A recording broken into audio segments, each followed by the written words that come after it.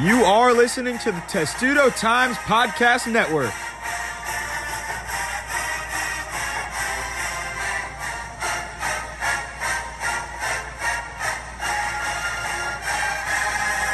Welcome back to the Testudo Times Podcast. I'm your host, Lauren Rosh, and I'm here with my co-host, Dylan Spilko. And we are joined today by our other deputy editor and beat reporter for football, Sam Ostry. Today, we're going to go over some of all the exciting things that have been going on with Maryland football. So kind of to kick us off, what did you both think of the win over Howard? Well, it was really fun to go. First of all, happy to be back on the podcast. A wonderful Wednesday afternoon for all of us in College Park. Maryland is now 2-0. They took down Howard, whopping 62-0. It was a pretty long game. You know, we were there for quite a while, it seemed like, and there was just so many stoppages, but overall it was a great game for Maryland and hard to complain with a 62-0 win. It's hard to get much better than that, except if you count their 79-0 win back in 2019 and that season opener win. But overall, I mean, Maryland did its job, and that's all it really had to do against Howard. Yeah, again, first, excited to be here. Thanks for having me, guys. But I mean, it was expected, you know, we expected them. And I think every Maryland fan expected a blowout of that fashion. I think the interest for the people that stayed around, obviously we were there the whole game, but the people that tuned in on TV and stayed around till the fourth quarter, the interest was, will they catch that 79 number like when they beat Howard in 2019, 79-0? They didn't quite get there, but it was awesome to see a lot of guys who don't really get opportunities most of the time, like backup quarterback Reese Udinsky and a whole other bunch of other backups got an opportunity to play. And something Coach Loxley talked about was that they kept up that same intensity. They never took their foot off the gas once. And it was an expected but resounding win nonetheless. Yeah, I agree. I think my favorite part of the Howard game was getting to see kind of the depth of talent that Maryland has beyond its traditional starters. And I thought, as Coach Loxley put it really perfectly after the game, it really is a look into what Maryland's future could be. And to see some of those young guys' talent was very exciting. Yeah. Go ahead then. Oh, I was just going to talk about Maryland's offense. And also I have to bring up my prediction from last week because I was criticized for my skyrocketed score of Maryland scoring over 60 points. Guess what? They scored 62. I said it would be 65-3. I was fairly close. I guess I was too generous giving Howard a field goal. I think they only managed 2 first downs during the game. As I said on the previous podcast, they're just not on the same level as Maryland. And if last game on Saturday just didn't show you that, then I'm not sure what will. So that's all I needed to mention about my previous prediction for my own self-esteem. I knew you'd bring that up, Dylan. I don't think criticize is the right word. I think me and Lauren, we didn't criticize you. We were a little skeptical because 79-0, even a 62-point margin, which is what you predicted and what it ended up being, 62-0, is incredibly difficult to accomplish, even against a school that's not even on the same Division I level as Maryland. Obviously, that was proven in the game. So I mean, the spread was 48. I thought it would be around that, maybe around 50. They obviously covered that spread with great ease. But so I don't think criticize is the right word. But another thing that they did is they were able to fine tune a lot. You know, I talked about that last week. It's coming into this game was they can, like, it's an opportunity for them to work on things that they need to work on, like their offensive line play, just being precise with everything, like whether it's route running, with discipline issues, which I think they cleaned up a little bit, but not entirely. But so I think it was an opportunity for them to just fine tune as they head into Big Ten play this week. So Maryland's a 62-point win, and now they are outscoring their opponents 92-24 to start the season. 2-0, perfect start. Can't get much better than that. Maryland's defense has only given up 3 points in the last 101 minutes and 30 seconds of play. Can't forget about those 30 seconds. My question is, which has been more impressive? Has it been the offensive side of the ball that has scored 92 points over 120 minutes of total football play, or the defense that has been absolutely locked down? They were great against West Virginia. They got the job done late, only gave up 3 points in that second half, and those are the only 3 points they've given up since. So I would lean more towards the offensive side of the ball as to what side has performed better, but I'd love to hear everybody's take. I think the offense has certainly performed better, but when you evaluate the expectations coming into the season, what has been the bigger surprise? It's unquestionably the defense. I mean, the offense was going to be prolific. Everyone expected Toledo to take that next step. They knew the wide receiver room, the depth there. Running back was a little bit of question mark. Offensive line was a little bit of a question mark, but they had the talent to be a really prolific offense, which they've shown through 2 weeks. But it was the defense that was like, all right, we're going to score a lot of points. Will the defense be able to get stops, force turnovers, which they've done in the first 2 games way more than they did all of last year. But so, yeah, it's the surprise factor has certainly been defense. And it's their secondary. It's Tarheeb Still. It's Nick Cross. Jordan Mosley, who doesn't get a lot of love, but plays all the time. I mean, doesn't get a lot of love compared to those other guys, but he's in there all the time, making plays, really consistent, and a leader as a senior on that defense. So I think it's the defense and even the defensive line that's been putting a ton of pressure. We saw it in West Virginia, which is more of an indicator because obviously Howard isn't an opponent that's even on Maryland's level.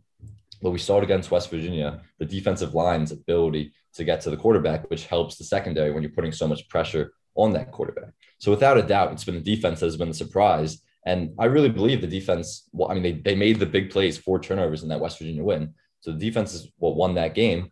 And they're a big reason why they're 2-0. Yeah, I think the defense has been fantastic. And I agree. I think the expectations were there for the offense and they have been excelling and maybe even exceeding those expectations. But I think for the defense, you talk about Howard might not necessarily be, have the most prolific offense, but they held them to, they didn't convert a single third down. They had, I think, 11 opportunities and weren't able to convert any of them. And if you go back to West Virginia, which does have a stronger offensive unit, I believe that they only allowed them to convert 5 of 14 or something like that. And so I think that just being able to make these stops on larger third down plays is huge for this Maryland defense, something that they maybe haven't done in a long time. And I think as they head into Big Ten play, we'll be able to get like a better look at that. But I do think these young guys on the defense these young recruits have really come in and done a great job at kind of showcasing what they can do already before even getting to that kind of level of competitive play. They talk about always like not playing the opponent, but playing kind of just their level of football. And the defense has undoubtedly been doing that. Yeah, it's so hard. It's so hard for me to kind of choose between which one has been more impressive. But since both of you went with defense, I think I will now sway towards the offensive side. Contrarian on the pod. Yes, of course. So Talia Tagovailoa has been pitch perfect for Maryland. There's been no errors for him whatsoever. I don't even think I've seen a couple throws that maybe should have hit over these first 2 games. But otherwise, he has been absolutely perfect for Maryland. He now sits second in the Big Ten in passing yards per game. He's only one of 2 QBs, him and CJ Stroud, that average over 300 passing yards per game. And then you look at the receiving end for Maryland through 2 games. Dante Demas is all of a sudden becoming not if he's one of the best receivers in the Big Ten. Now the conversation is he the best receiver in the Big Ten? He is first in the Big Ten in receiving yards per game. He's the only one that averages over 130. He averages almost 22 yards per catch and 6 receptions a game. He's a deep ball threat. He's a guy that can spread out the field. He's just about everywhere, and he is this team's true number 1 wide receiver. And he has been, besides him and Tagovailoa, the most impressive player on this team so far. And then you look at the second guy on the offense who's not really overshadowed by Demas, but who's just also there and he could be a superstar. It's Rakim Jarrett. I mean, it's hard to avoid his name when you talk about the Maryland offense. He's almost averaging 100 yards per game receiving wise. He's 7th in the Big Ten in that regard with 94.5 a game, also 6 receptions a game. And he's obviously one of the fastest humans on this team. He is lightning quick, and that is clearly working to Maryland's advantage. But overall, I mean, this Maryland offense has just been stunning so far. 92 points through 2 games. I mean, that's so impressive to me. And I think that if you look back at last year to where this team is now, there's just a different vibe. There's just now an expectation of just this better competition that they need to show every single week. And now with the Big Ten play starting, especially against Illinois, they need to this is the first real test, even though Illinois isn't the strongest of teams. This is their first real test to show that they can be consistent offensively. And it'll be really telling how they do against Illinois, especially if they're able to rack up the yards again. So I think the offense has been more impressive, but I mean, you guys mentioned the defense. They've also been stunning too. It's kind of hard to decipher between which side of the ball has been better through the first 2 games. Yeah. Go ahead, Lauren. No, I also think that this entire team has elevated its gameplay over the past off season. And with the shortened season as well, I think there was room for development there also. But I mean, you look at a player like Dante Demas, who has been a consistent, great constant player for Maryland. I think Loxley even referred to him as like Mr. Consistent. And, he's talked about how over the summer they had some conversations that really just took Dante Demas Jr.'s play to the next level. So, you look at him, you look at the defense, you look at the offensive line is a great example of this. I mean, all these players have put in the work over the summer to get to that next level. You look at, Maryland the past few years has had some of these first two games have been great. They've been high scoring. The offense has been doing the job. The defense has as well. And then they get to that third game or third, fourth games, and they're upset by teams that maybe, upset's a strong word, but they lose to teams who people expect them to win to, I guess.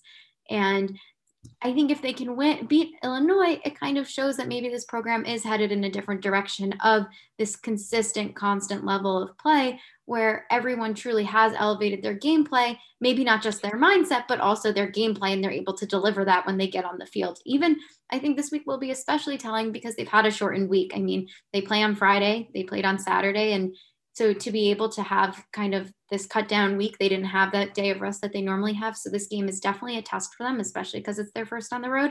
So even though it may appear to be, not as tough as an opponent in Illinois as maybe some of these other Big Ten teams, I do think that it's an opportunity for them to just kind of show that they can continue to play consistently, even with all those kind of circumstances.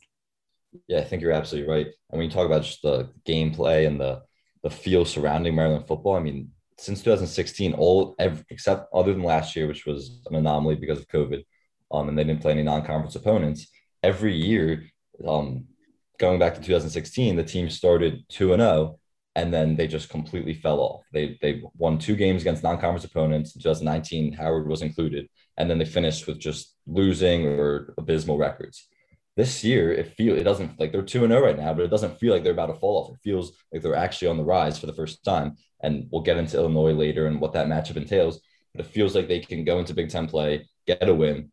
Looking down the road, Kent State's up, and they could start 4-0 this season before they really dive into the Big Ten for the first time in years. So it doesn't. There is a whole new feel surrounding this program on the campus. You see it at the games. I mean, against Howard, it's a night game, Saturday night. It's not, you wouldn't expect that student section to be there the entire time and be completely filled past the first quarter into halftime. Once it started getting out of hand, people started to filter out. But I mean, there's legitimate buzz that this isn't just a 2-0 team that's about to collapse. This is a 2-0 team that's about to take it to the next level. Right. You just mentioned the student section. I'm pretty sure they were starting to clear out right when halftime, the second half kicked off, which is, it's obviously a shame. Obviously, you want the fans there the whole time. But the score was a lot too little at halftime. Game is basically over. And I wouldn't really expect that for future home games. It's good. It wasn't a reflection on Maryland's play. Right. It was more a reflection on their good play, I guess. It was more reflection on their opponent's play. Sure. Yeah. I think that the energy has definitely been there with the student section in the sense where it's maybe almost been a pleasant surprise for Loxley and the players. I mean, I think that they love this student section and this fan base, but recently, whenever they talk about it, they really seem to get very excited to, thank the fans. And when they run out, they go immediately over to the student section where, it is always filled at the beginning of the game, these past 2 games. So even if they do teeter off, I do think going forward, that momentum is only going to get stronger in the student section. I think that they will stay for longer. There's some pretty big home games coming up here. So I think that as the opponents get more challenging, and as Maryland's gameplay continues, if it does continue to stay consistent, they'll be able to keep seeing that turnout that they've been really grateful for. And they've made that very clear how grateful they are for it. Right. And we've been talking about this kind of uptick in the Maryland program, kind of what the expectations are. And I think quietly a big reason as to why it just looks like this team is really coming together is because of the combination of what the offensive line has been able to do and just the run game is quietly getting the job done as well. I think those are two, all of us, I wasn't buying in on Maryland's offensive line and running back core kind of carrying the load and doing a really good job. And I'm willing to admit that so far I'm dead wrong. I mean, Tayon Fleet-Davis has been a very serviceable running back one. More than serviceable. He's done a very good job at the top of the depth chart there. And against Howard, he scored his first touchdown, 672 days. That's quite a long time. He scored a 17-yard rushing touchdown in the first quarter.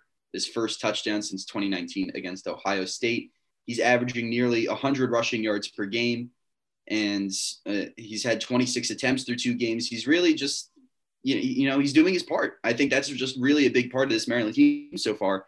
It seems that everyone is buying into their role, and everything is clicked so far through 2 games, and you can't really ask for much more.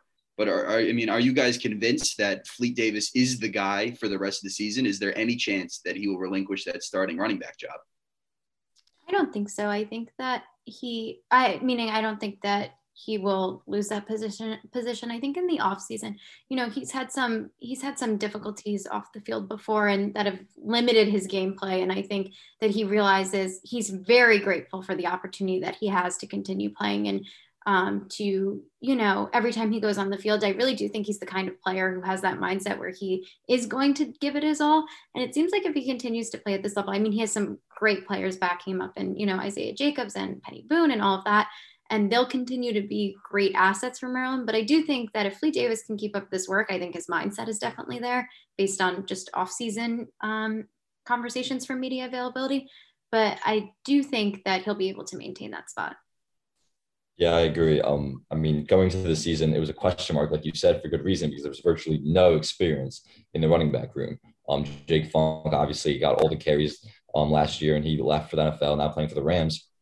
And so Tayon Fleet Davis came as a senior, but it was like he really hadn't had much experience in the running back room. He's clearly the number 1 guy, and he's done a great job. He's averaging 7.3 yards per carry, and that is a reflection of the offensive line. I think you're seeing in the passing game too, Talia has more time than you would not a ton of time, but more time than you would expect for him to get the ball out. And he obviously has receivers making quick plays. So I think when you talk about buying in, that's a reflection of the coaching staff. Everyone is doing their role, even when they might lack depth at a certain position.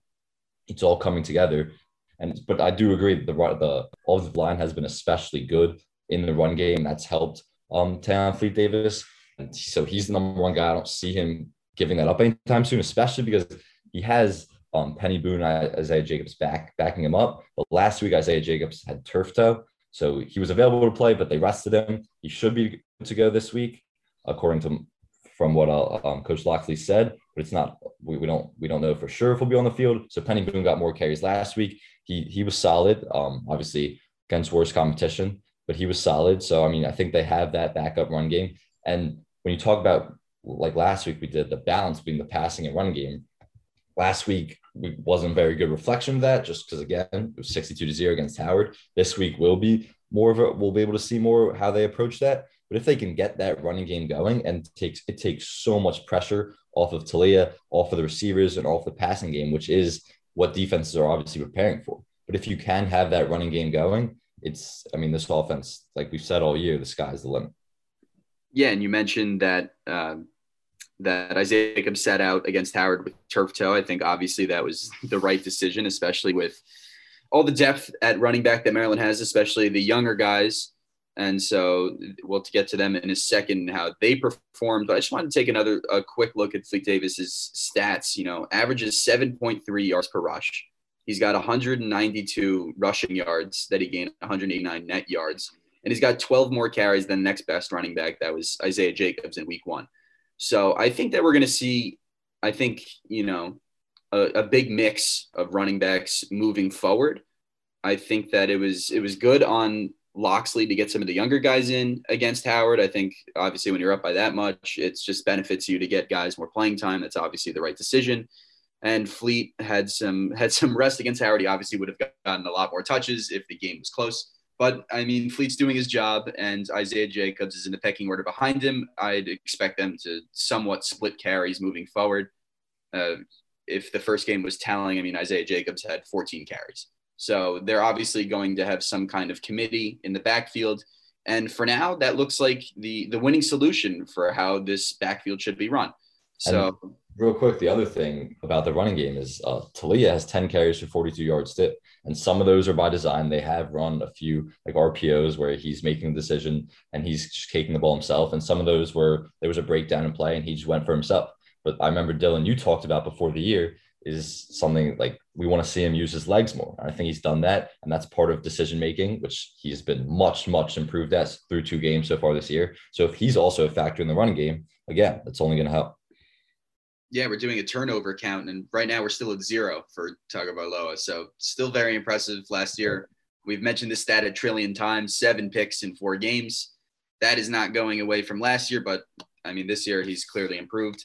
So a couple of those running backs that got some touches against Howard got some of their first scores. We got freshman running back Colby McDonald. He got his first career touchdown. He put the Terps up 28-0. Sophomore Penny Boone got on the board too. He also had his first touchdown on a 4-yard plunge into the end zone. And another freshman, Roman Hemby, gets that 1-yard rush in the fourth quarter. That was a touchdown. So a lot of Maryland guys getting involved, a lot of the younger guys getting some touches. And it's really just good to see that, because we've always, started to hear about the depth that Maryland has, some of the talented younger guys, the recruiting, the 3-star guys, the 4-star guys they're bringing in. And now we're finally getting a chance to see what they bring to the table. And I think it's hard to argue that they don't have any talented running backs when you get 3 guys getting their first touchdowns in this game. And then in the fourth quarter, Antoine Littleton, the second, also got his touches. So the ball was getting moved around for running back touches against Howard, and rightfully so. And they really did their job. So a lot of touches for those young Maryland guys in there. Yeah, and I think on the note of just having some of those less familiar faces, I guess, to Maryland fans coming into the game, some players who haven't seen the field, like I was very excited to see at the potential of seeing Reese Udinsky play. It was something that I had been looking forward to coming into the Howard game, assuming that, assuming that Talia would be taken out pretty early on. He came out, I think, for that first drive in the second half, and then Reese Udinsky came in. And, on his first drive, he, I think, had went 4 for 4, 68 yards, and had a touchdown pass. And for me, that was so exciting to see, because as seems to be the sentiment with the rest of the team, it's really exciting to see these guys who maybe don't take as many snaps or go in as often do so well. And I think, again, just showcase kind of the depth behind all of these starters whose faces have become really familiar, that talent that Loxley and the rest of his coaching staff have really developed and built throughout his few years here. Yeah, I agree. I was going to mention Reese Udinsky too, because he, if he wasn't playing behind Talia, who's one of the best quarterbacks in the Big Ten, maybe the country, the next few weeks will tell us that, he is capable of being a legitimate starter at a major Division I program. I mean, he had a great career at VMI, which is where he transferred from. He tore his ACL in the spring, had a expedited recovery, so he's cleared to play now, which is incredible. But he, not just because he played well against Howard, but just in general, because based on his career at VMI, he could have transferred anywhere and been a legitimate starter. But he's playing behind Leah, obviously been great, so he's the backup. So it was great to see him get an opportunity. And you said on that one drive, he went 4 for 4, Lauren. He finished the game 5-5, 73 yards and touchdown. And they started handing the ball off a lot later in the game. But he came in, did what he had to do, and it's a great opportunity for him. So overall, Maryland offense clicking, 92 points, 2 games. Offensive line, receivers, running back, and quarterback getting the job done. The one position we haven't covered, the tight ends. Ridiculous, as we have mentioned in the past, especially on Twitter. Lauren, I made you tweet that. And then, so he's got 2 touchdowns in 2 games. It's a new aspect of this Maryland offense. Chigozie Okonkwo. He's from Georgia, and he's been a really, he's been a positive factor for Maryland. It's hard to argue with that. He hasn't had that many receptions this season, but he has 2 touchdowns in 2 games. And considering that Maryland only had 1 catch from a tight end last season, is there more that you can expect out of Okonkwo, considering the massive target share that goes to Jarrett and Demas? I mean, they're getting basically every single target that Talia can throw. But Okonkwo, 2 touchdowns, 2 games, both of them coming just short of the end zone. They were both short plays. Is he going to be a factor in the red zone moving forward, or were those flukes? I mean, right now, I don't think it's a fluke. I think moving forward, he's going to be an aspect of this Maryland team. I know Loxley said that he wanted to involve him more, before the red zone, obviously. to open up the field more. But I think primarily he's going to be just a factor in the red zone, considering the open field ability of Jared and Demas. But 2 touchdowns in 2 games. Is this a trend that we can expect to see moving forward? Absolutely. I think that he has a lot of talent, and again, is a player who wasn't able to play last season for medical reasons, and has spoken about time and time again the perspective that gave him on playing football at the collegiate level, playing at Maryland. He's also talented. So, to have the combination of talent and drive that he has is really admirable. And I think he will continue to be an asset in the end zone. I mean, that is the role of a tight end. That's the role of him. And he's really seems to be excited about that. And I think he's just another one of these weapons on Maryland's offense. I think it's different than, maybe Dante or Rakim or any of the other wide receivers who they have, because he has a different role. But, he's even said like he's going to continue to be a factor, whether that's catching touchdown passes or blocking. I think that he's talked about the other day how he's really grown this season to embody loving blocking, which is something he didn't love doing in the past necessarily. So he's really grown into this great all-around tight end who I think is going to continue to be really solid for Maryland in many different aspects, maybe not just ones that show up on the stat sheet. Yeah, 100%. Chig's been great, and a lot of it has come in the blocking game, especially with the running game. I think that's helped them, not just the offensive line. A lot of blocking comes from the tight end on those ends. And I think he's been great there, which doesn't get appreciated as much. It's not on the stat sheet. But then from a red zone perspective, I mean, he's not the biggest guy for a tight end, but he's super athletic. So he's able to go up and make tough catches, grab 50-50 balls.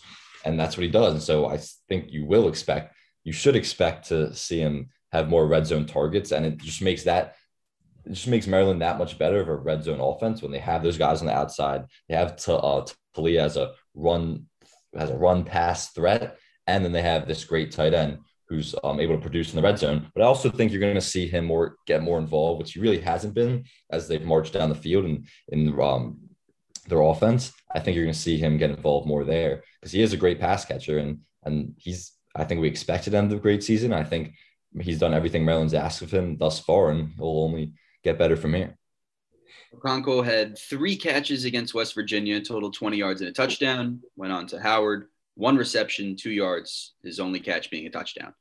So he's got great size, 6'3", 250, basically perfect size for a tight end, especially in a high-powered offense that Maryland has. So hopefully he's a bigger factor moving forward in the passing game, but it's a great sign that he's able to produce in the red zone, because, it's never a bad thing to have too many options in the red zone. So Maryland's offense moving forward looking pretty good. We expect them to kind of maintain that against Illinois. Let's see if they can keep up that kind of consistency. So now I guess that about does it for the Howard game. That was a lot on the Howard game content, 62-0 win, Maryland 2-0. And now I guess we can look ahead towards week 3 and Maryland's first Big Ten matchup since last year. Moving out of non-conference, and we're going on the road Maryland is going on the road to Illinois, 9 p.m. game, very late. However, it's a Friday night game, so I'm sure it'll be a fun one. That one will be on FS1. And Maryland opens as favorites by just over a touchdown. How are we feeling about that line? Maryland favored by 7.5 points. What are we thinking? Is that an accurate line? Is that too little? I think it's an accurate line. I think Maryland's by far the better team. You're gonna see Maryland's offense explode. I think it's Illinois giving up they gave up 45 last week or 42 last week to Virginia, and then 37 week before to UTSA. So I mean, their defense has a ton of flaws. I think against a great Maryland offense, I think you're gonna see Maryland explode. And then I don't know if on the other end, Illinois is going to be able to keep up offensively. I mean, Illinois' 1 win this season is the first week of the season against Nebraska, which is probably by far, actually, I would say the worst team in the Big Ten. So it's not too impressive. So, I mean, I think you're going to see Maryland's offense explode. And I don't know if Illinois' offense will be able to keep up. So I think it's an accurate line. Brandon Peters, Illinois' quarterback, he played 13 snaps, I think it was, or a couple series, the first game against Nebraska, then got injured. He's apparently playing this week. So I'm assuming he's obviously healthy, but we don't know if he's 100%. What he'll look like. That's obviously a win. Without Illinois was without him the last two games, which is why their offense wasn't what it's capable of. So Illinois were able to score the ball and move the ball on Maryland's defense. But Maryland has, like we've been talking about all day, Maryland has a very solid, improved defense. So I don't think Illinois' offense is going to be able to keep up with Maryland's. And I think you're going to see Maryland win by at least a touchdown, which is why I think the line reflects that and it's accurate. Yeah, and I think, I think the most amount of points Illinois has scored this season is 30, I believe, in two of its matchups. It's won and one of its losses. So, to score, I think that I'm going out on a limb a little bit. I think Maryland can hold them to less than 30. That defense has been doing really well and has the potential to, kind of go out on the road and, they'll be playing in front of fans in a Big Ten stadium for the first time in a long time. And I think maybe that will kind of drive them even to, perform even better because the atmosphere is going to be there for them. It's an 8:00 game in Illinois. So I think fans will hopefully show out to that and it should kind of add to the excitement of this game. But I do think that Maryland has the potential to hold them to less than 30 points. And I also think that Maryland's offense really has the chance to explode here. I mean, they've been pretty explosive these last couple games, but this is the chance, like we said earlier, it really is kind of their first test of Big Ten play, even if it's not the strongest test. But, I think if they can kind of keep playing at their level and not play the team, but rather just play the football that they're good at playing, they really have the opportunity here to kind of blow it out a little bit. And something to keep an eye out for. Well, first of all, I think that the 7.5 line, I think it's a little too close to even than I think that I originally thought it was going to be. I thought it'd be more around like 10.5. But I think the 7.5 line just shows that it's not going to be a gimme on the road. But one thing to point out with this Illinois team is that they give up a lot of points in the first half. That's something that they've struggled with so far this season. And right now they're 1-2. Against Nebraska, Sam, you already mentioned that they are near the basement of the quality of Big Ten teams, talent-wise. But they put up 9 points against Illinois. It's a pretty good defensive first half for the Fighting Illini. But then they gave up 20 points against UTSA, and then they gave up 21 points in the first half against UVA. And I was watching that first half of Virginia and Illinois, and I believe Virginia scored on those first two possessions. And man, was that Illinois defense exploitable right off the bat. There were just throws across the middle, right down the field. Virginia they looked like the best offense in college football for the first 10 minutes of the game. But then Illinois started to adjust. However, they did end up giving up another 21 points to the second half. But my point is that if Maryland comes out with a few kind of scripted drives, which a lot of teams do, obviously, they come out with what they want to throw in the first quarter, on that first drive, and then adjust to what they see on the defensive side. But if Maryland is able to take advantage of those first couple possessions, maybe they get a touchdown on the first two possessions, maybe they get some points on the board. But those first few possessions are really going to determine how this game turns out, if it's going to be a blowout, if it's going to be close. Because I think if Maryland capitalizes right away and, in a way sucks the life out of an Illinois team that isn't, I don't think on the level of Maryland is in the Big Ten, then I think we're going to see a blowout. I think Maryland could, if all goes well, if the offense is what we've seen the past two games, I think Maryland can win by 3 touchdowns. I think they could win by 21 if the first half goes well. It might not be the first drive, but I think eventually Talia and Dan Enos will figure it out, and they're going to pick apart that Illinois defense. And you're going to see, like, everyone's like, when will this offense slow down? Like, number one, it's a great offense, so I don't think it's going to slow down anytime soon. But its first real test as an offense won't be till week 5, I don't think, when they play Iowa Friday night in College Park. Illinois is they're a bad defense. I mean, Virginia is not some high-powered offense, but they looked incredible against Illinois last week. And like I said, I don't think they can keep up offensively. So now that I really am thinking about it, you said it was going to be 3-score game, Dylan. I think you might be right. Only a touchdown, a little touchdown and half a point spread is a little puzzling to me, because I think Maryland's the better team. And this is the worst team in the Big Ten that Maryland's going to play all year. If they can't win this game and kind of win it handily, I mean, it would be somewhat surprising and a little embarrassing. And I think the hope that Maryland is that they have amongst the fan base, that this is a new era, this is a new team, it might dwindle a little bit if they can't win this game and kind of win it easy. Yeah, I think it absolutely dwindles if they don't. beat Illinois. That means they fall back into this pattern that they've been in. You know, a couple years ago when they lost to Temple after winning a couple big games, like it's just, if they're able to beat Illinois, I think it just keeps this momentum going. I don't know if it necessarily changes anything for the fan base or for anyone watching, but I think it then just kind of reaffirms like, okay, like Maryland is on track to continue doing as well as it's doing. Because I agree, I think its first real big test will come against Iowa, and that's a huge test. And, you know, we'll get to talking about that when we get there. But I think that ultimately, like if they fall to Illinois, it's kind of like, oh, they're kind of in the same holding pattern they've been in for the past few seasons. But I think if they beat them, it's kind of like, okay, like they're continuing on and they're, you know, doing what they're supposed to be doing rather than getting upset early on when they shouldn't be and kind of throwing off the balance of everything. And I think it's odd that this game is kind of sandwiched in between the game with Kent State and then the Iowa game. It's, it's just kind of strange to look at, you know, that you prepare for this Big Ten road game, you know, finally conference play rolls around, and then you got a home game against Kent State. And that's not saying anything bad about Kent State, but, you know, if just from a Maryland football perspective, you kind of wanted an Illinois game to be the dress rehearsal for the bigger Big Ten games that are coming up, but you kind of have this stop holder in Kent State in the way. So Maryland, I believe we all will project them to be 4-0 after these next 2 weeks. And I think that raises the question, can Maryland get that immaculate fifth win to finally get some consideration for a bowl game?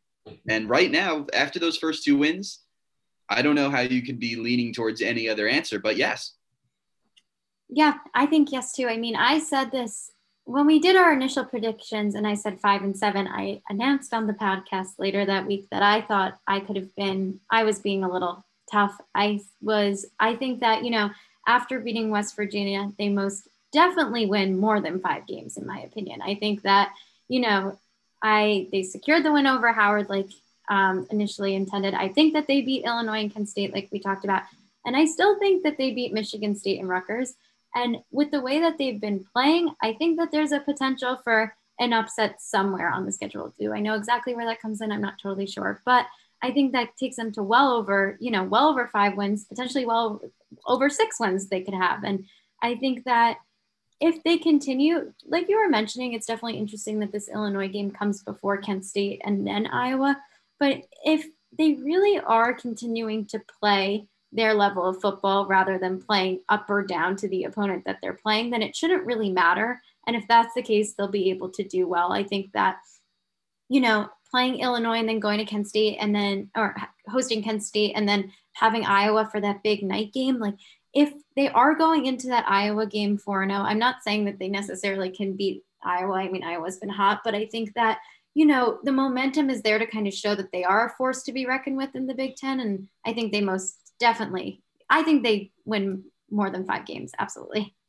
Yeah, I completely agree now. I think we all said that if they win that initial game against West Virginia, our predictions at 5-7 were out the window and they would win more. And none of us predicted them to beat West Virginia, but they certainly did. And they've surpassed our expectations thus far as a defense. Honestly, for me, that's been the most surprising things. I thought this offense was going to be prolific.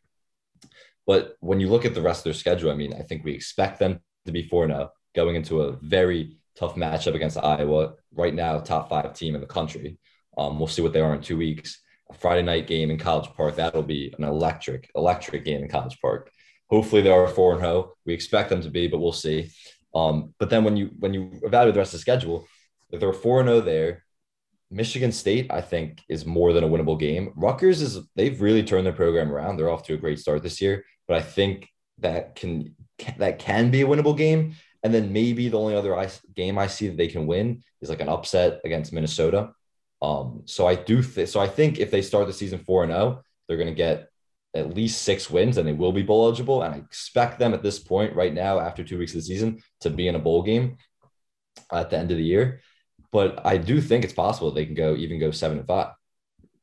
Yeah, I'd say I'm with that. I said at the beginning of the season, I thought the West Virginia game was that complete X factor between getting a bowl game or not. I think that still holds true right now. I mean, right now they're on track to get a bowl game, and it's kind of hard to argue around that. But that just makes this game against Illinois much more important, because if Maryland is unable to come away with a win on the road at Illinois, man, does that put a damper in their bowl hopes. So, I mean, this game, they really can't overlook this game because they need to win it. If they want to get a bowl game and they want to take a firm step in the right direction for this Maryland football program, this game against Illinois has to be a convincing win. It just has to be. I mean, there's no other way, because let's say if they squeak one out, a win is a win, but if they squeak one out, all of a sudden you're thinking, okay, this is one of the lower teams of the Big Ten, and maybe Maryland's in trouble when they go on the road and play a Minnesota or a Michigan State and an improving Rutgers team.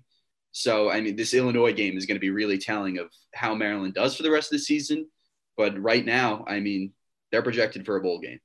I think right now, 6 or 7 wins is the goal. 7 would be, I think, the peak of what they can do. But right now, it's trending in that direction.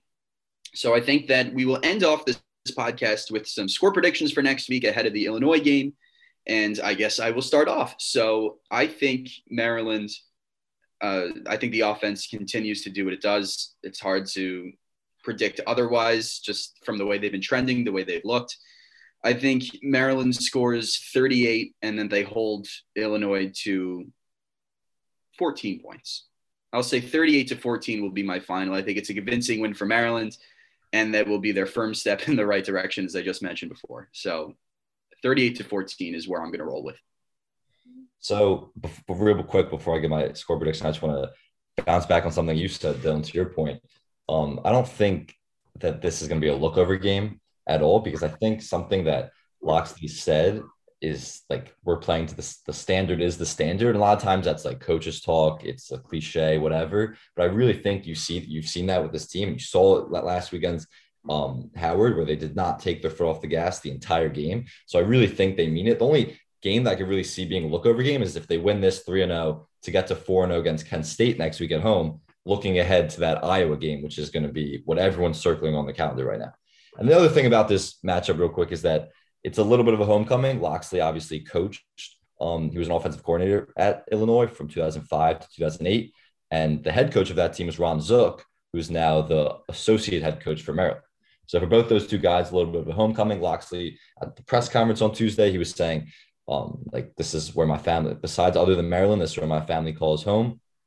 So obviously there's that factor at play too, but they won't let that get in the way. I have it a little higher scoring than you, Dylan. I think Maryland's offense is going to explode. I have them scoring 42 points. And I think with Brandon Peters back, you're going to see a better Illinois offense than we've seen the last 2 weeks. So my final score prediction is 42-24 Maryland. Yeah, mine is a little bit of a combination of both of yours, Sam. I agree with you that Maryland's offense is going to explode. I think if Virginia could do it against them, so can Maryland. They've been hot, so I think 42 as well. But I do think that even, with Illinois having their quarterback, that Maryland's defense has been really, really solid in not allowing points, and I don't think that they're really going to let off now. So I think that this will end in the same score that the Virginia game ended in, which is 42-14. All right, so that'll do it for our score predictions, and I think that wraps up the Wednesday podcast for today for Testudo Times. So thank you all for listening so much. We really appreciate it, and we will be back with you next Wednesday after the Maryland-Illinois matchup. So we'll get back to you next week with a new podcast. Thanks so much for listening, guys, and we'll see you next week.